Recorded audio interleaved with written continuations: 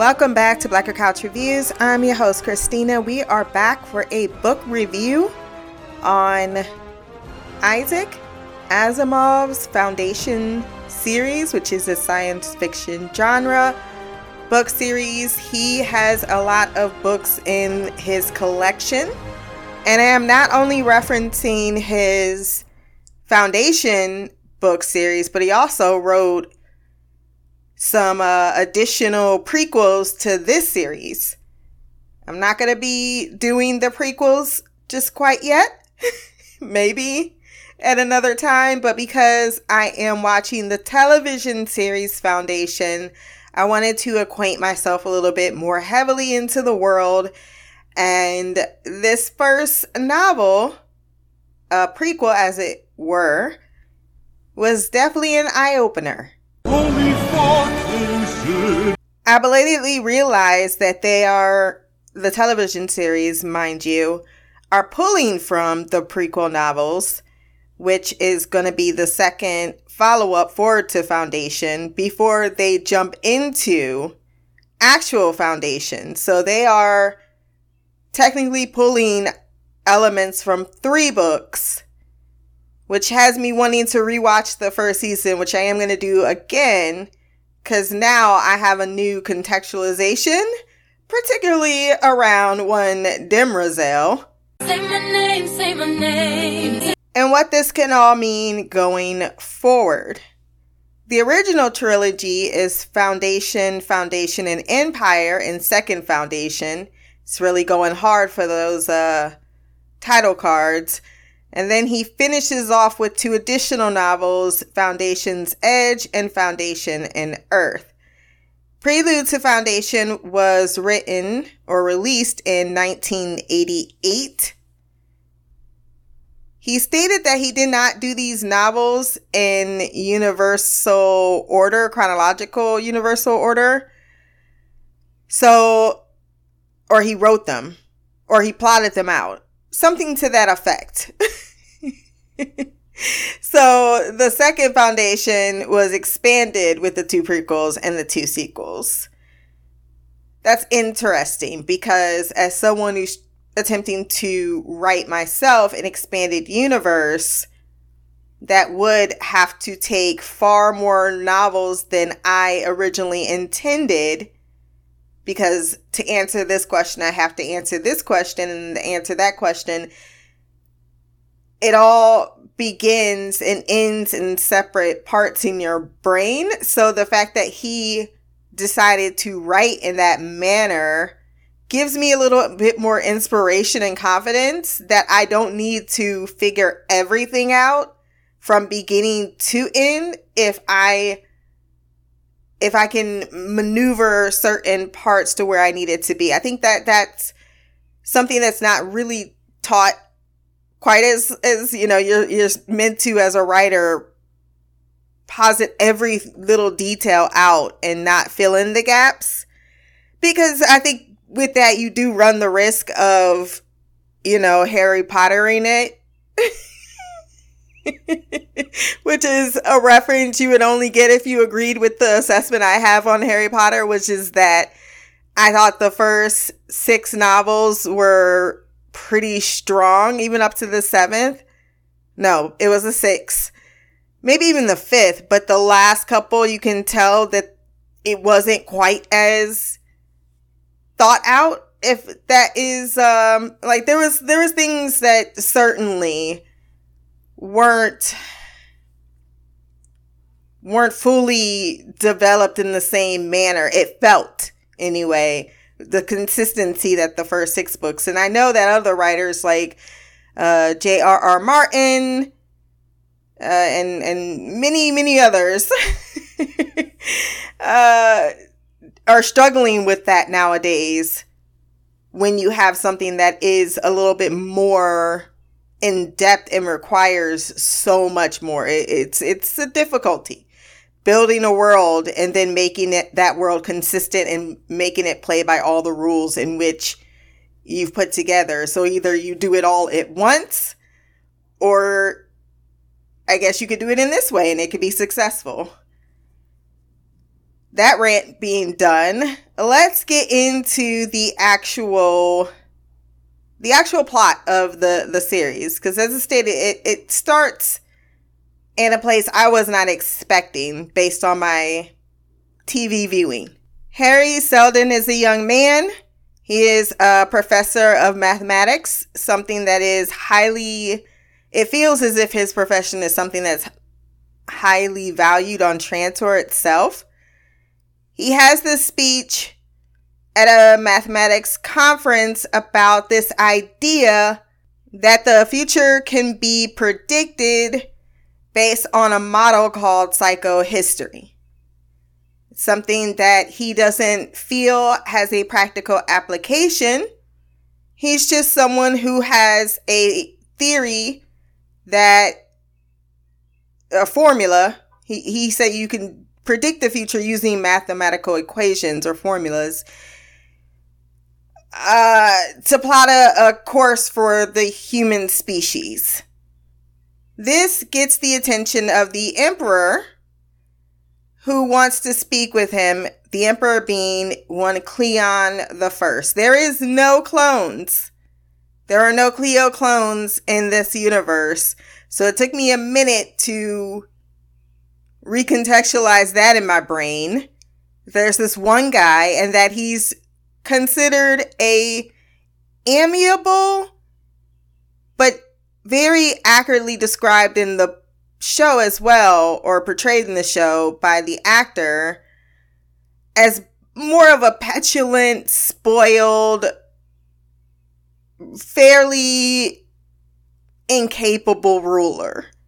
You know, he's not evil, but he's not particularly good. He's somewhere that is in the middle, and he aspires to, this Cleon, be something of a normal person.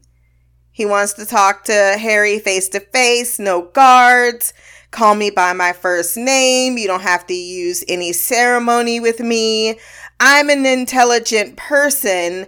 I want to utilize what I think you have because I believe it's important, even though I don't fully understand why it's important, or furthermore, why Seldon is saying that it's not feasible. Explain to me.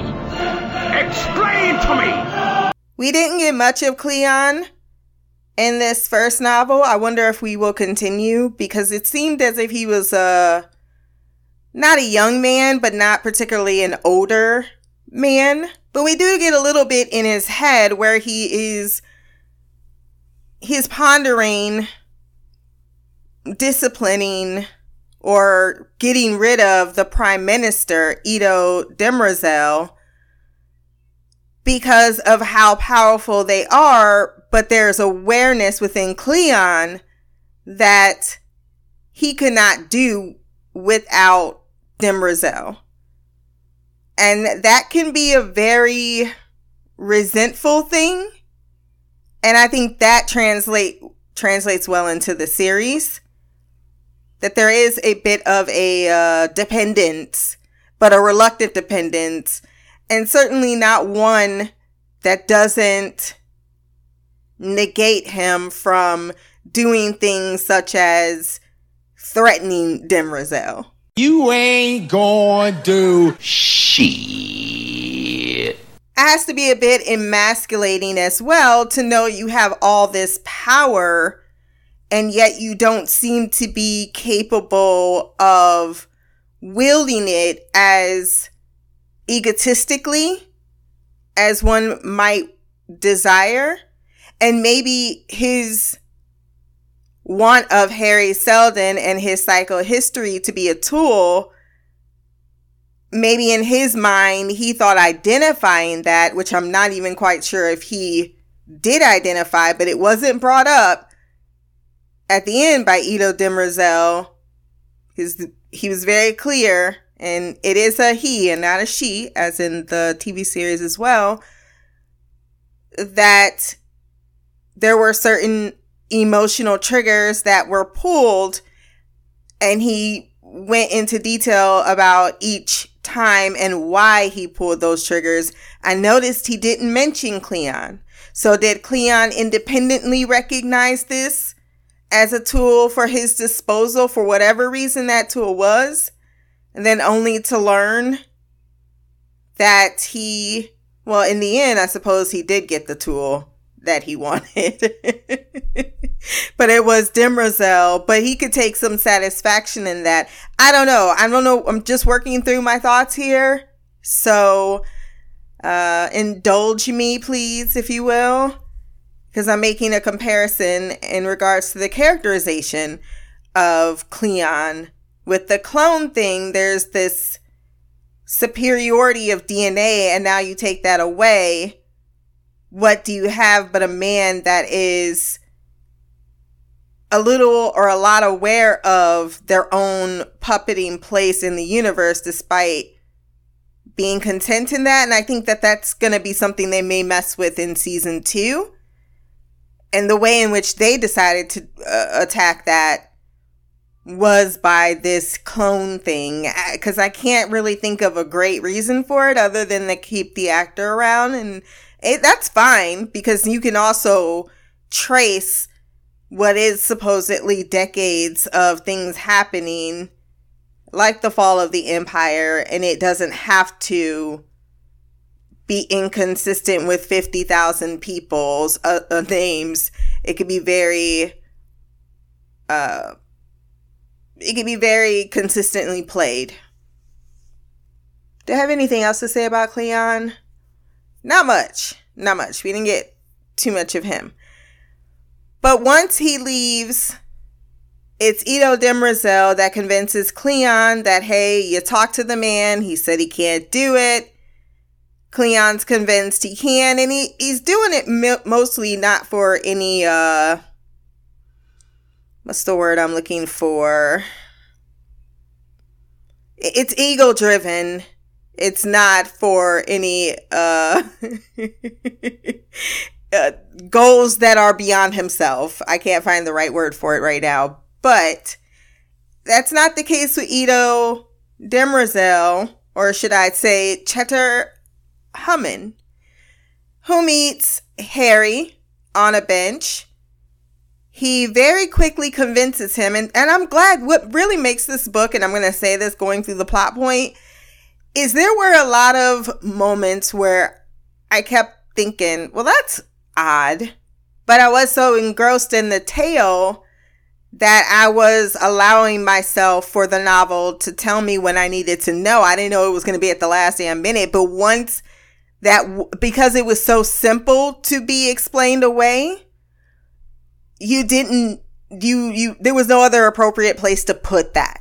Right. And then the minute the reveal happened, you're like, oh, that makes a lot more sense. Because Cheddar Hummin sitting on this park bench, two thugs from Trantor come up to Harry and try to rob him. Cheddar Hummin is able to take down one while Selden tries to take down the other. And he instantly trusts this guy. He says he's a reporter. He never goes and checks up on what he reports on.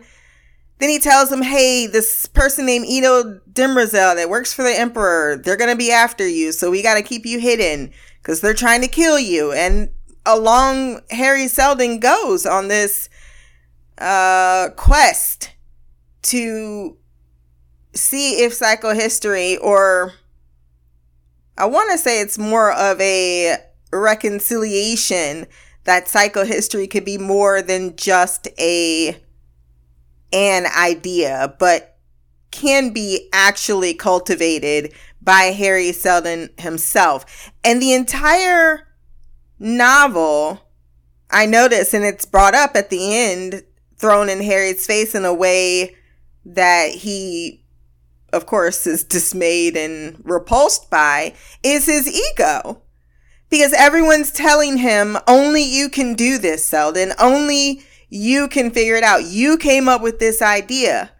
And because Hummin understood that Harry Selden's ego at creating this idea, which gets him to agree to the the assertions he makes regarding Hammond is the same reason why he can trust him with the secret, is that you are acting as if you are not someone who wants to define something, but while you do try to hide from your ego, which makes you a great person, it is still there and a part of you, and what is going to be able to motivate you to actually conquer what is impractical as you continue to state yourself.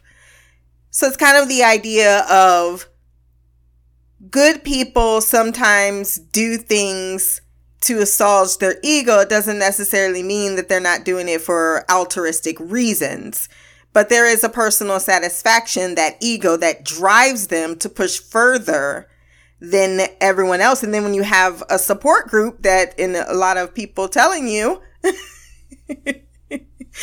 and you got the empire looking after, chasing you around the empire because you are special, that is a part of what actually makes the reality of what he can do become more of a reality. So first he takes them to a university, was it Streeling University? And he meets Doris Venonabili. Can't remember how to say her last name correctly, but she's a redhead that is a couple of years younger than Harry. Harry's had a broken heart, but he looks over at Doris and starts to get over it quickly. Kiki, do you love me? Are you riding? Say you never ever leave from beside me. Cause I want you, and I need you, and I'm down for you. Now, Hammond tells him that, hey, you're going to get a job here. You can work on your psychohistory. He sells him on the idea as well that you have the ability to change the world. I know that the human species is going to disintegrate. Like, the galactic empire is going to decay. It's going to degrade because humans are human. They're getting less motivated. They're getting less happy. There's a lot of things that he was really putting out there that makes humans thrive and continue to grow. And he sees that at the galactic empire, under that, it is beginning to fray. And he wants to have a plan in place. This reporter, mind you, which was my first question in my head. I was like, what the fuck? What kind of reporter? I don't care if you working for your, what do they call it, Nobel Peace Prize, okay? There's no way in shit. I was thinking this reporter could possibly have this much influence or power to be able, like, no, sure, like in the knowledge of, but to be able to so quickly change Selden's mind was was odd to me. But I figured maybe this is a part of Harry Selden's naivete, that he can be so easily taken advantage of, especially if things seem to be going in the direction. Now, Cheddar Hammond, I knew was somehow lying to the man. I just didn't know why and what about exactly. But he definitely wasn't telling him the entire truth. I thought it was too convenient he would leave the palace. And I didn't put it together until the reveal, but still, it was circling my mind that something was off. Either he was working with Demerzel, or he was working of his own accord for some other reveal we had not quite put together.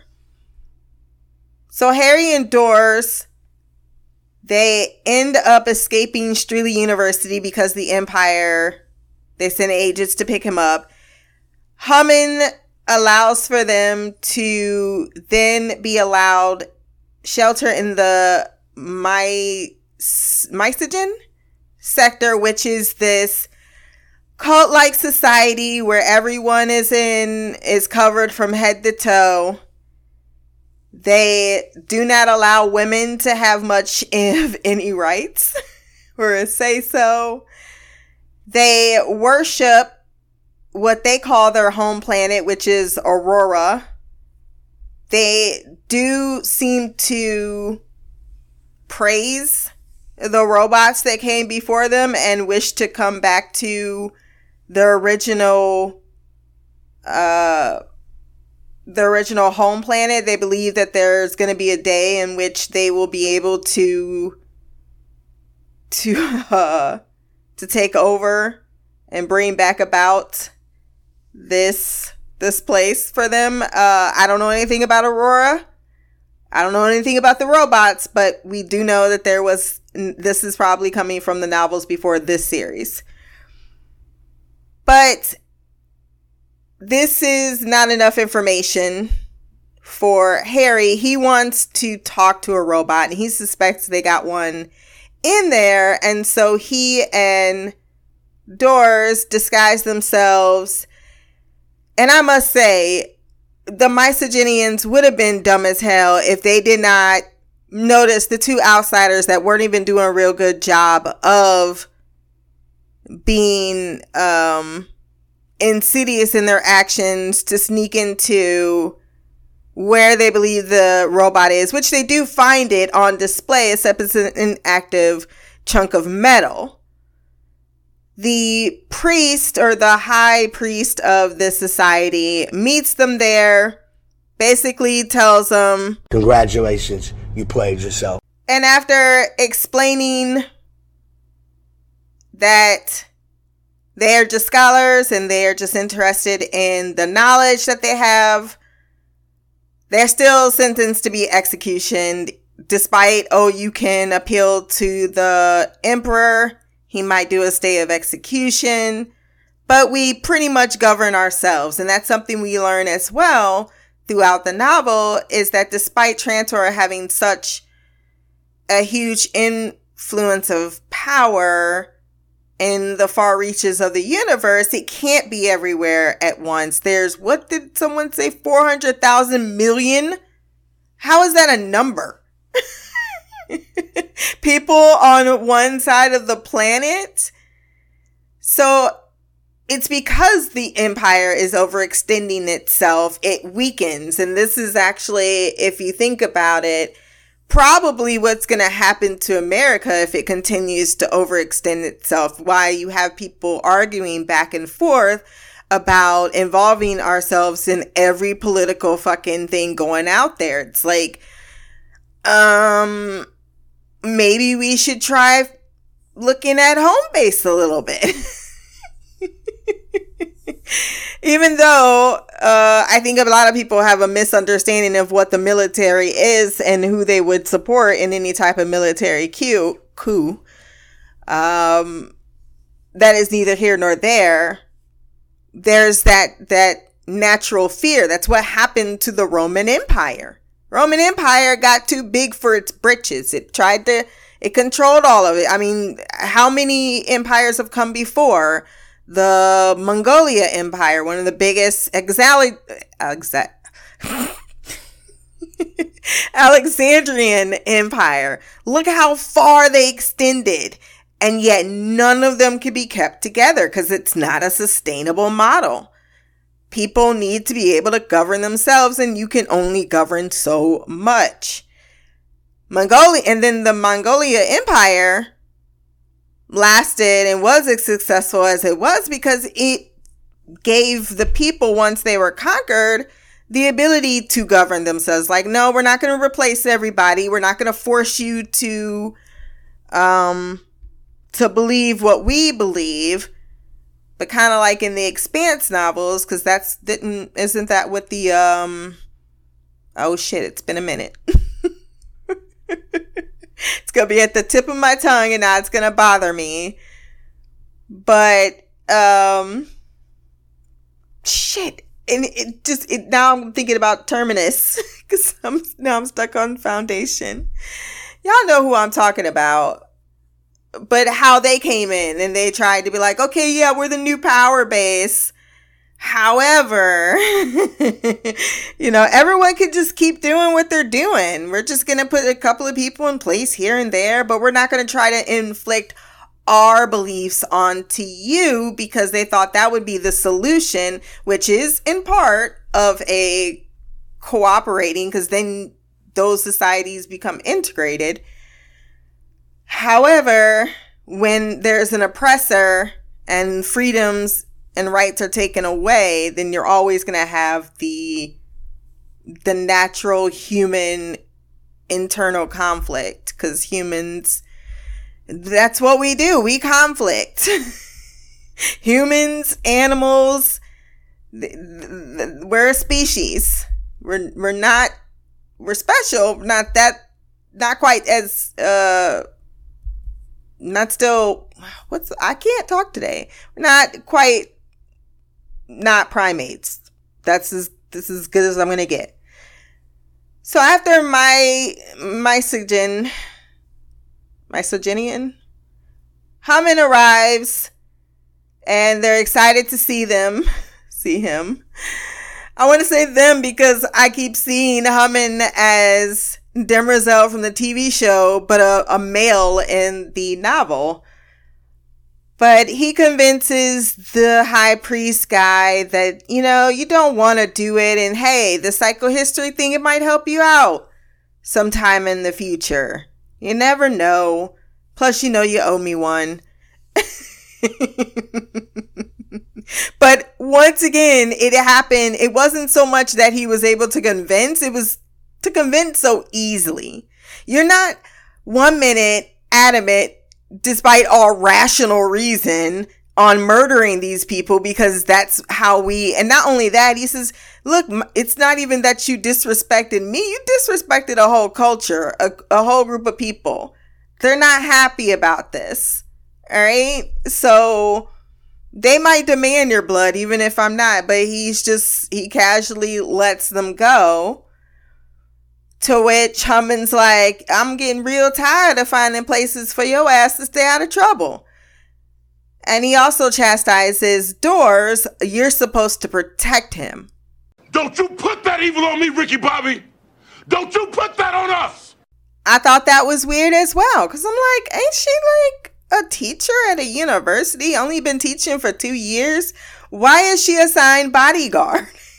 And she took it seriously too. Like, I'm really supposed to protect you. If I was a teacher, I'm like, I'm doing my best.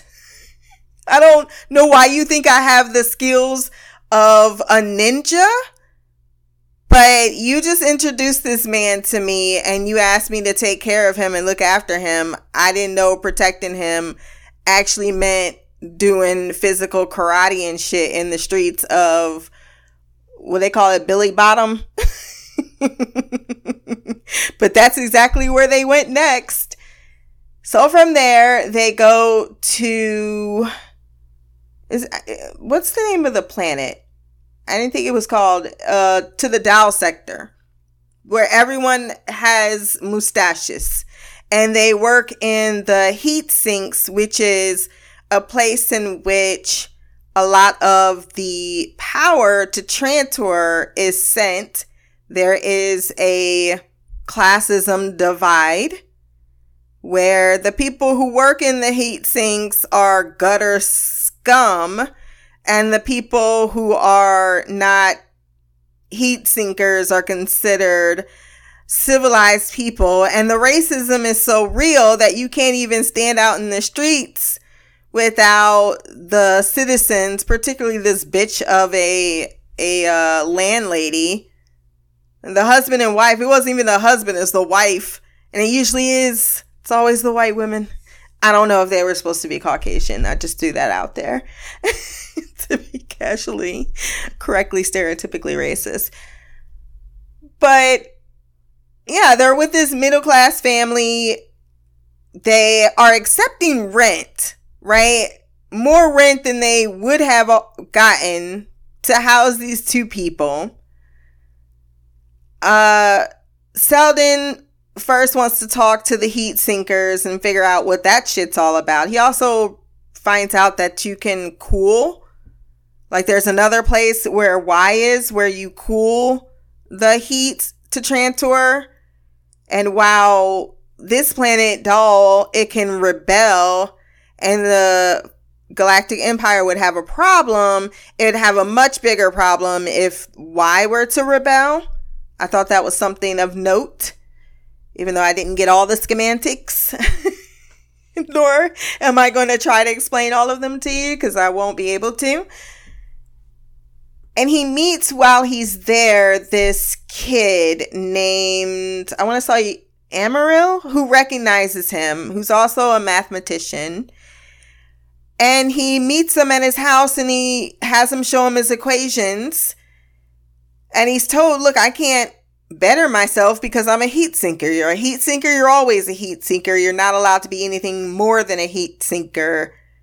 And that's it. That's my way in life. I can't even teach myself. And the only reason why I know this is because someone was kind enough to show me. So Selden makes a promise that, hey, I'm going to get you into Streeling University, because while what you came up with has already been discovered, the way you came to the same conclusion is different, and you did it without being trained. So that's a talent. It's a very natural talent. And it seems to be someone that's of importance to Harry conquering psychohistory.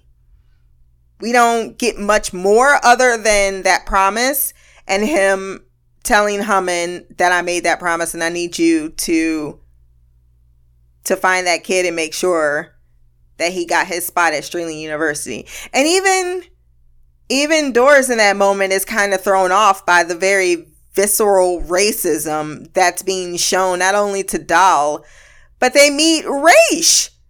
Raish, the gutter snipe kid that Selden is going to adopt as his son. Their meeting too is very happenstance, because he hears about Harry Selden, this place called Earth. First, he heard of a place called Aurora and this thing called robots, which do not exist in the Empire. And he wants to know more about that.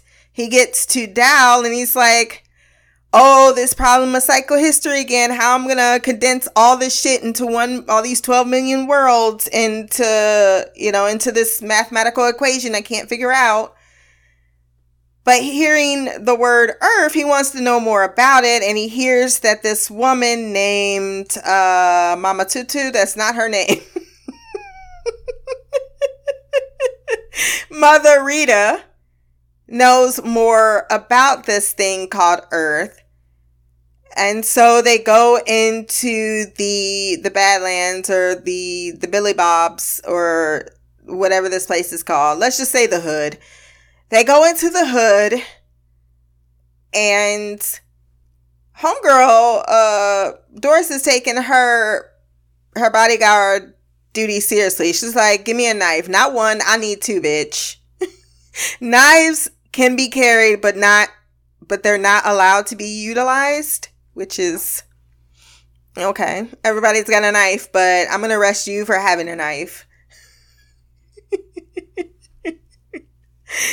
They go down into the Hood, and when they get down there, they meet Raish, who takes them to see where Mama Tita is, Mama Rita is, and for his honesty in taking them where they needed to go, Harry had promised him a little computer to teach him how to read, even though he really, really, really wanted that knife. And then that brings me back to the TV series, and I'm thinking about that knife, and I'm a little bit more sentimental. A lot more sentimental, quite frankly. This leads to them talking to the woman, who says, look, after they offer credits, she'll put down on disc what she knows about this thing called Earth. But what is very interesting that Harry learns at this moment is, when he was on Mysogen, or in the Mysogenian sector, They talked of a robot that was a traitor to Aurora, whereas Mama Rita talks of a robot that was considered a savior or a friend, and that robot would, it was the enemy of the original planet, which they, was it an enemy? I can't remember. Because she said the original world was Earth, not Aurora. And then I believe that the Auroran said that it was an enemy of, and then, yeah, it was Mama Rita who said it was a friend of humans because they're waiting for the day that they're going to come back and bring humanity back to where it needs to be or something to that effect. And this gets Harry thinking in a lot of directions. However, when they run into Marin and his gang, Miss Doris had to bring out her knife skills, and while she didn't murder the man, she did cut his mustache, and I'm pretty sure what they say, he was in the hospital and had to have surgery. Don't be a bitch. He ain't never gonna be the same. He is never going to be the same because, you know, the mustache means everything to them. While they are there, or when they get back, everyone thinks that she is, well, actually, most of the middle class is like, what the fuck? They went down there and they're okay. They're alive. They came back. They even beat up the criminal. This does not make the wife of the lodgings happy. So she lodges a complaint like a cunt. Now fuck that bitch. Fuck that bitch. Fuck that bitch. Fuck that bitch. Hey, she could have just asked them to leave the residence if it was upsetting her so much, which I'm not sure why you would be upset when someone attacked you or attacked the people. Secondly, I think she just didn't want to let homeboy in the house, and then Doris was like, look, you freaking racist bitch. I paid for these rooms, so you ain't gonna tell me who the fuck I could take in my room. All right? How about that? But I also thought in that moment, why didn't Harry and freaking Doris leave? I know they were supposed to be hanging low, but they knew that they were on a short leash and they just kept making it shorter and shorter and shorter. Even the kid realized, or the guy that they met, what was his name? Davin? Yeah, Billy Botten. That's the name of the town. Even Davin was like, yeah, I don't think you're gonna have a place to stay when you get back. Sure enough, the police is there on trumped up charges. Harry's trying to explain himself like he don't understand what trumped up charges are. Then Raish comes in to try to save the situation because he's kind of got a crush on Doris. And he ends up being blasted, stunned by the stun gun, and that allows for them to get away when Doris is able to overpower. She broke that dude's arm. I'm like, when did you start taking Taekwondo? I put it in the back of my head once again. I was like, keep an eye on that. Keep an eye on that. I don't know why, but keep an eye on that. Raish leads them to a hideout where Davin is. Davin calls Y. There's another standoff because for some reason the major's like, yeah, so I was only told to take Selden. I'm not taking the other two. I would think that the person that gave you the orders would be like, hey, I want Selden, but if he's got other people with him...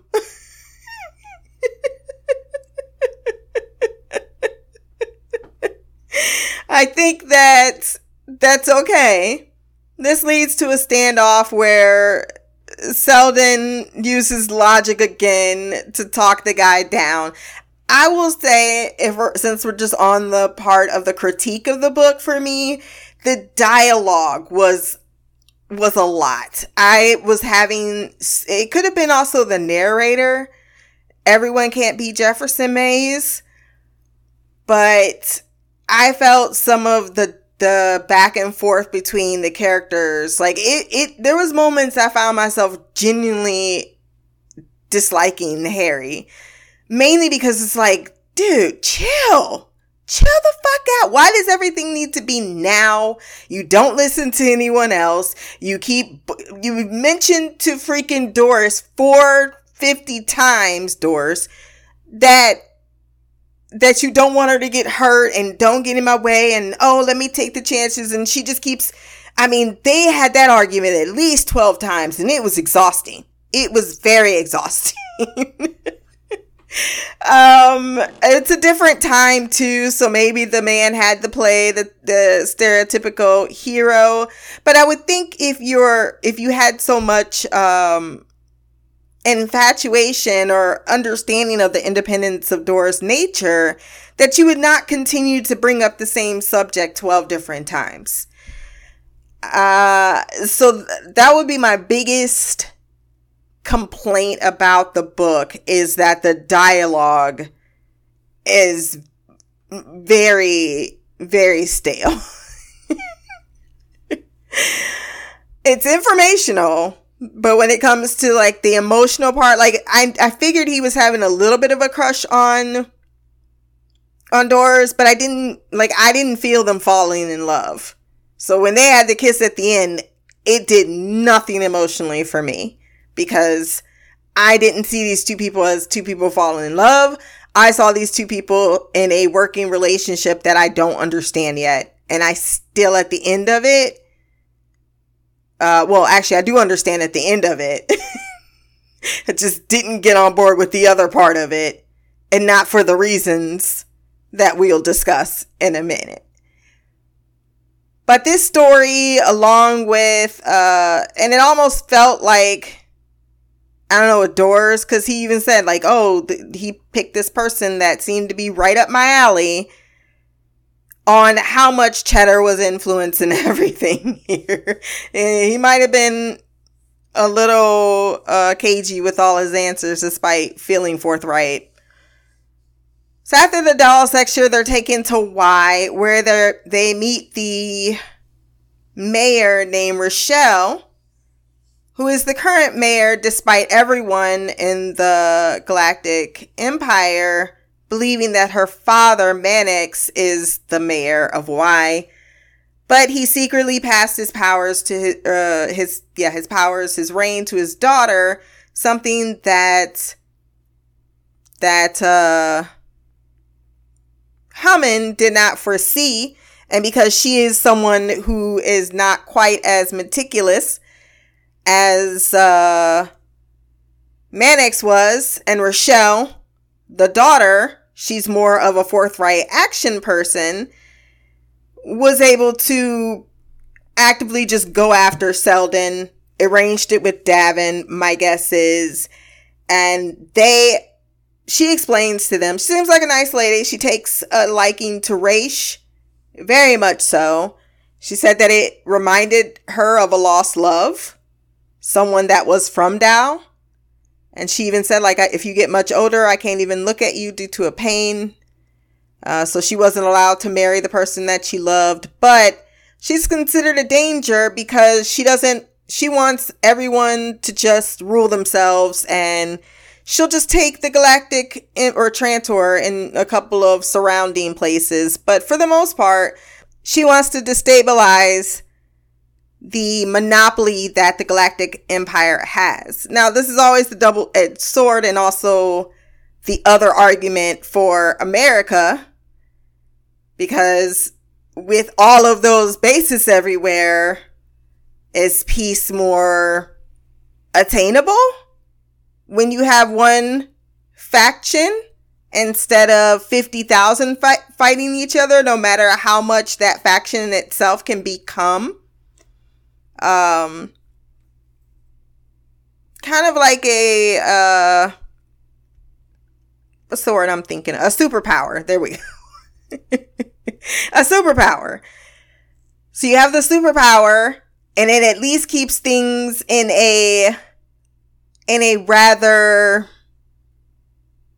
controlled nature. Whereas what she's suggesting with the forces that Y has, she even said, look, I can take over the Galactic Empire in a day. And while they kind of are dismissive of that claim, I think that, and even Ito Demerzel admitted, I almost didn't catch it. Okay. And this could have actually happened. Shows that Ito is not infallible. And that's even brought up as well. Like, I have limits too on where I can be, when I can be, who I need to study, who I don't need to study. I've been meticulously over decades handling the Y situation with Mannix, but all it takes is one change in a different person I'm not aware that steps on the stage, which they've played with this concept a lot in sci-fi. What did they call it in Westworld? I'm just gonna say the Insurgents. No, that's not right.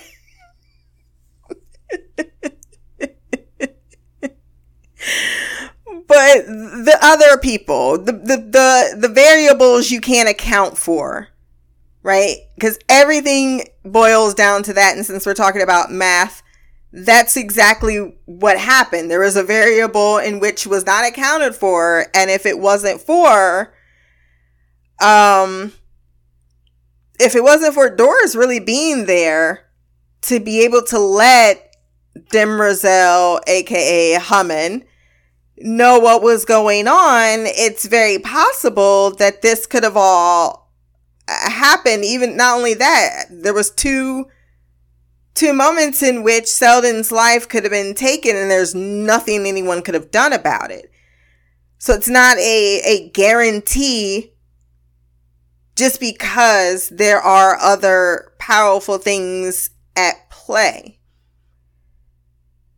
But the powers that Demerzel has, we find out, is the power of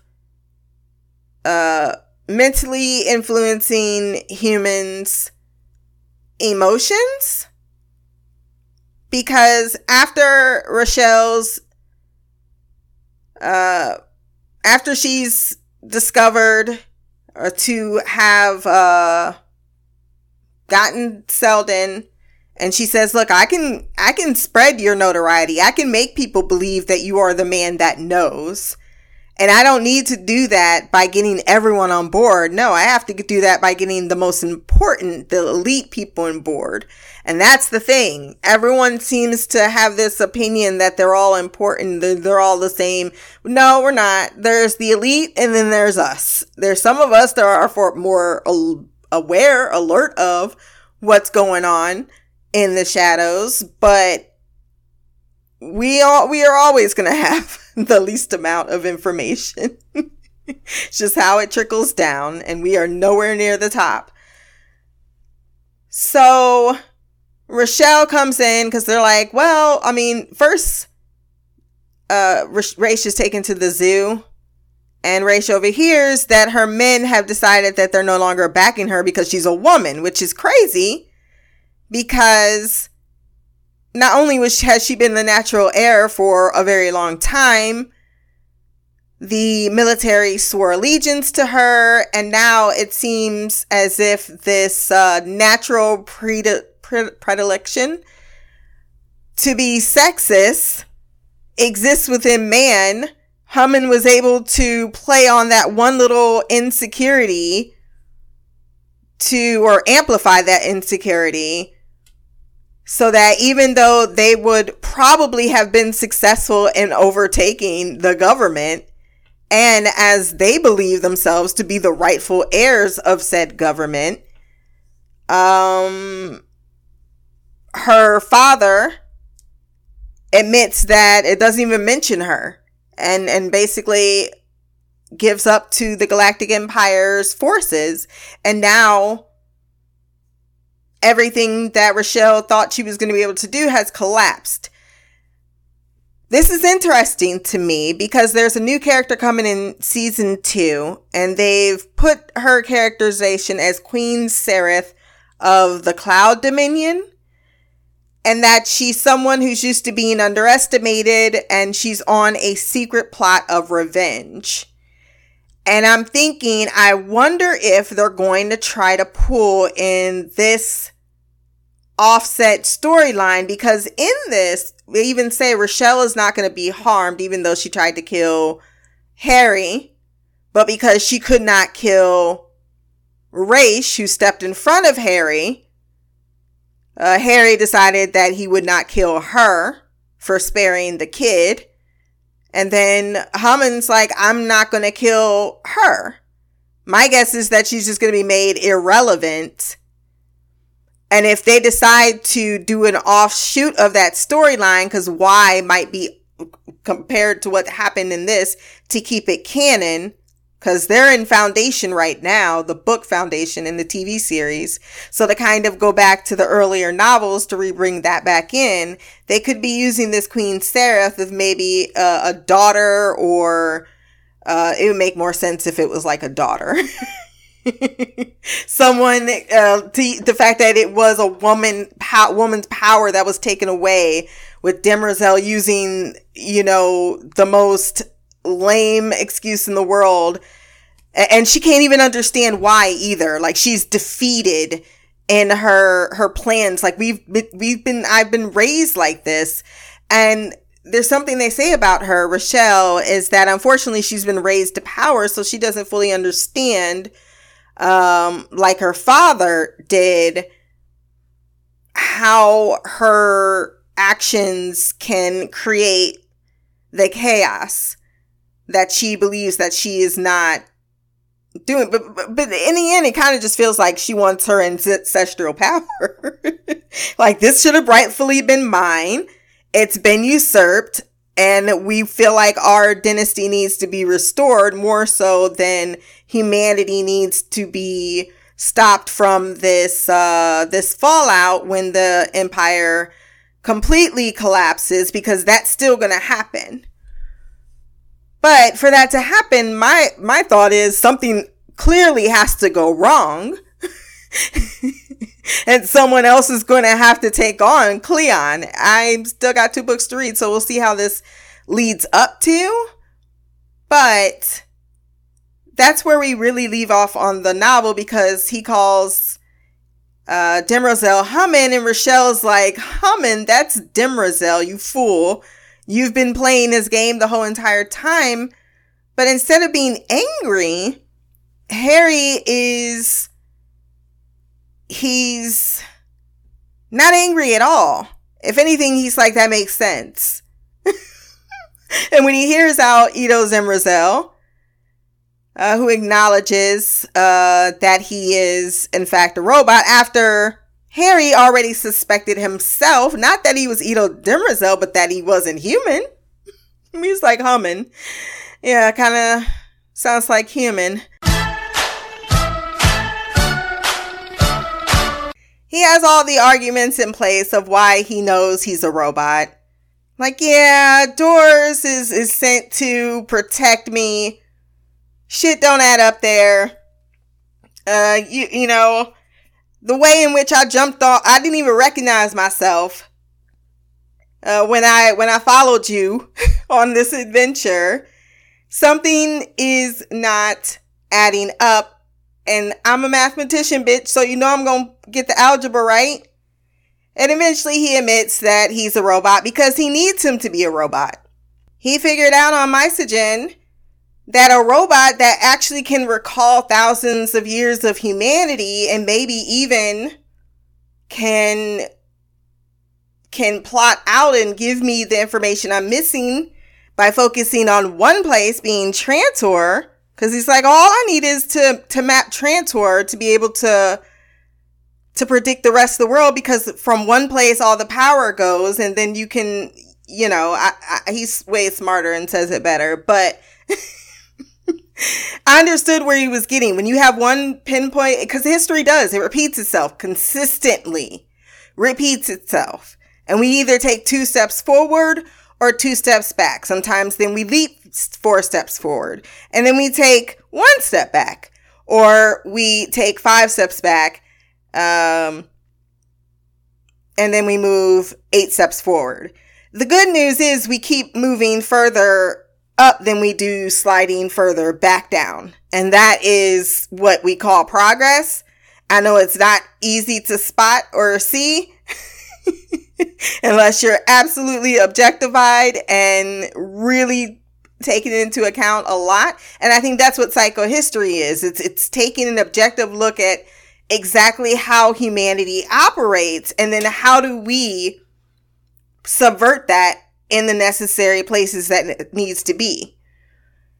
Demerzel is actually our Danny Oliva. Is it Danny or Danielle? One or the other. R stands for robot. He admits that he can't influence humans, but he doesn't like to do it. And he only does so very little. He does only so much because it's something that can be easily taken advantage of. And then he gives the 3 laws of robotic physics. Oh God, I'm not going to know all these. Cause he says them. I know one is you gotta protect man. Holy shit. Let me just find it.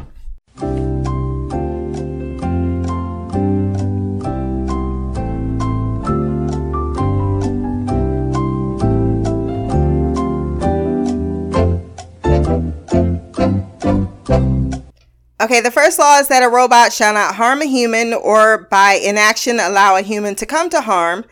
The second law is that a robot shall obey any instruction given to it by a human. And the third law is that a robot shall avoid actions or situations that could cause it to come to harm itself.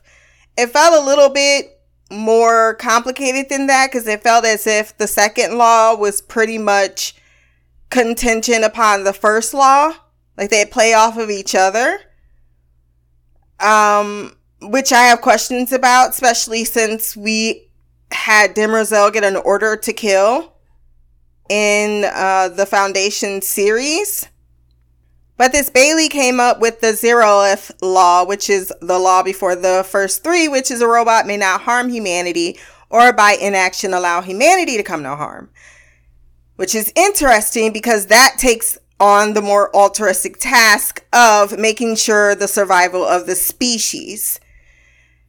And the survival of the species means that it needs to be protected by anything that is not the species. And the fact that we are out in this universe and it feels as if, as we've seen in the second season, there is going to be people with special abilities or maybe things, what we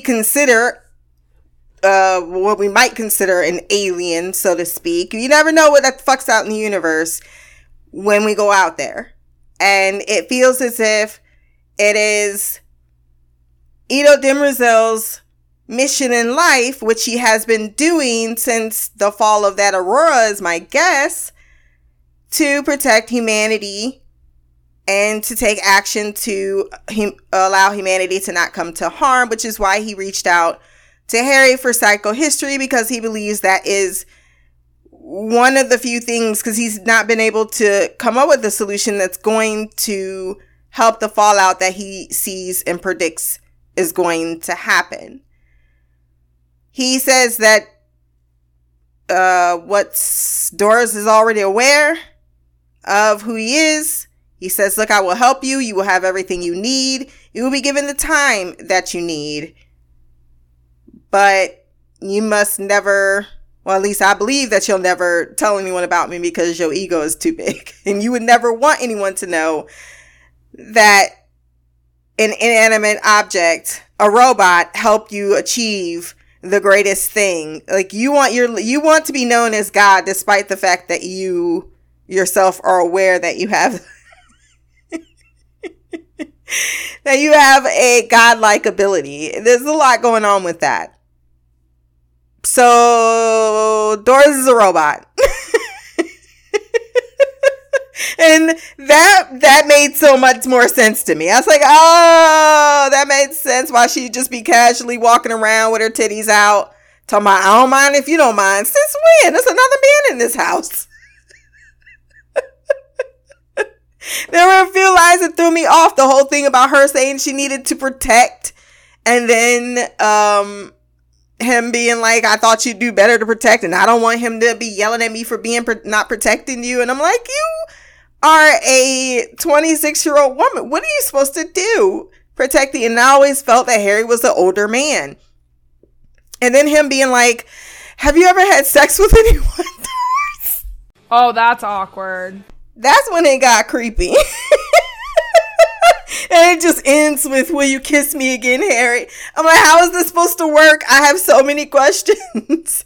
I went with it in Westworld, and I can go with it in this show. I don't know.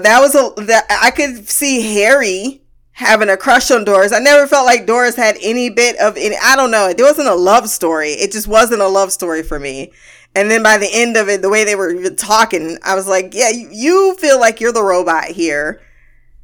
And he's like, I don't care, Doris. I just want you, and I have to come up with these excuses. But if you realize you had feelings for a robot, okay, and she's like, well, I don't think this is going to work. You already got an adopted kid. What else do you need? Yeah.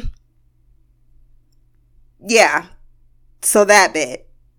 So I guess he's, yeah, I need to stop, because I was shipping, was I not in Westworld shipping a robot and a human?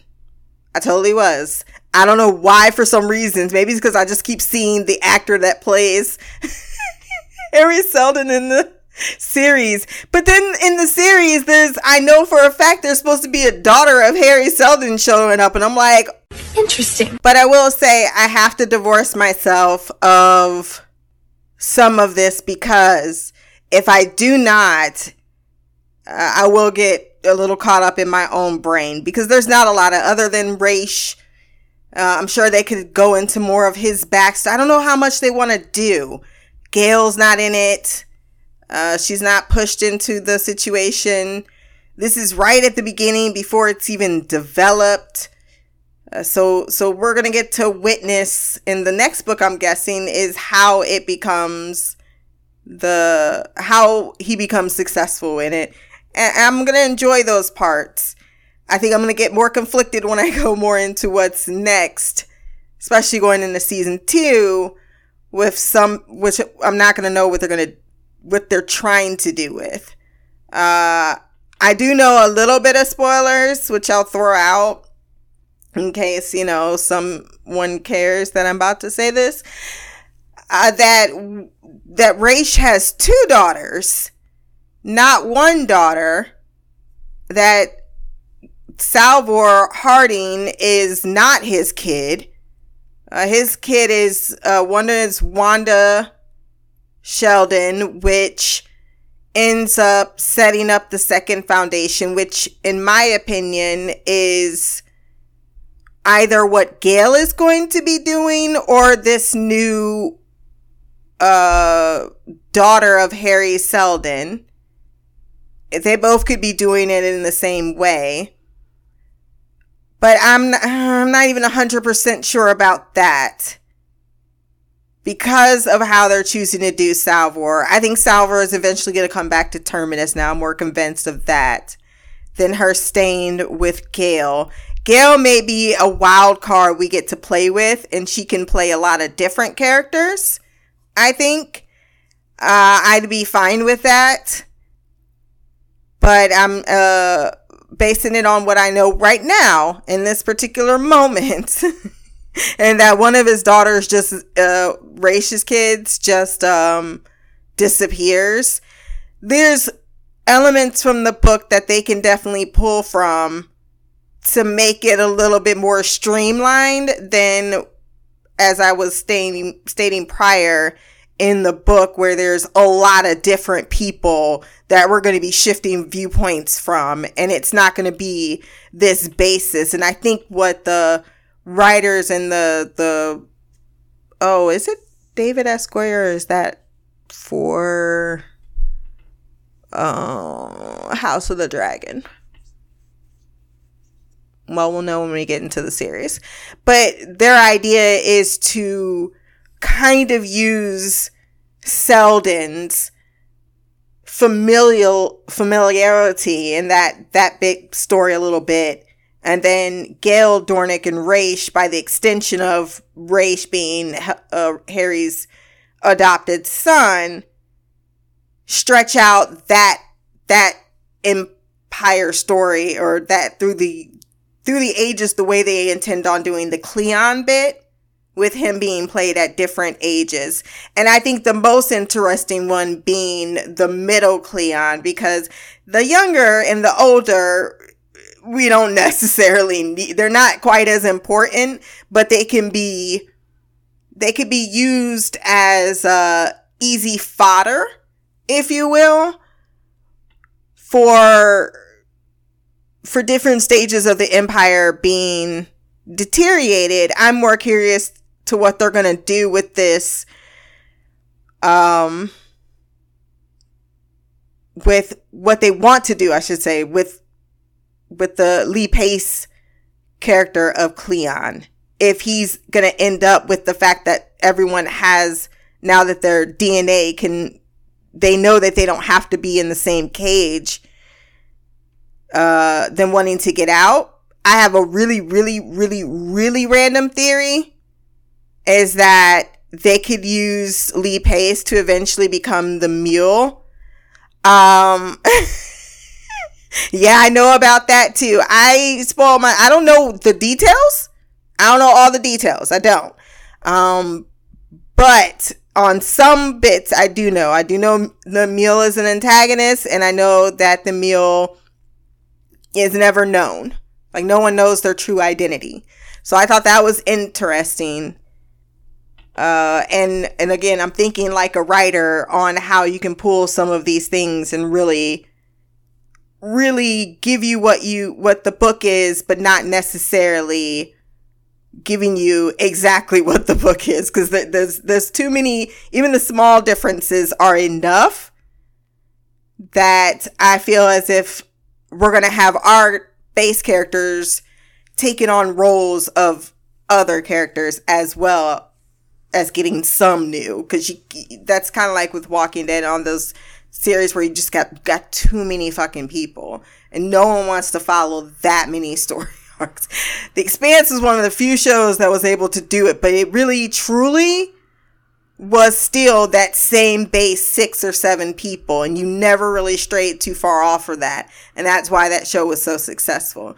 I don't want to keep comparing it to Expanse, but The Expanse is my favorite sci-fi series of all time. So, and it's one of the most successful, I think, TV adaptations to the book. Because you can look at the Expanse series and you can look at the book series, and you're not too far off.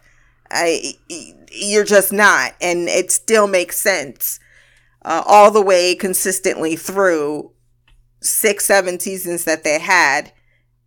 And if they would have finished the last 3, they could have easily, which we still have hope for,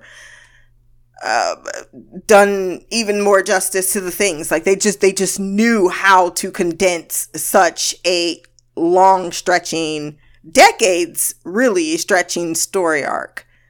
So I'm going to tip my hat to the Foundation writers for season 2, because I know it's not easy, and I'm curious on what they're going to roll out. Hopefully I will have the second prequel read before then. I should. 16 hours. I've already gotten it from the library for free. Audiobook while I'm doing work. So, yeah, if you have any thoughts, feelings, my very rambling review, you can send that to blackercouch@gmail.com, or you can leave a comment below. My social media will be there as well. Like, share, subscribe. Until the next time, peace, hair grease, and Blacker Magic. Hustling, hustling, hustling, hustling, hustling, hustling.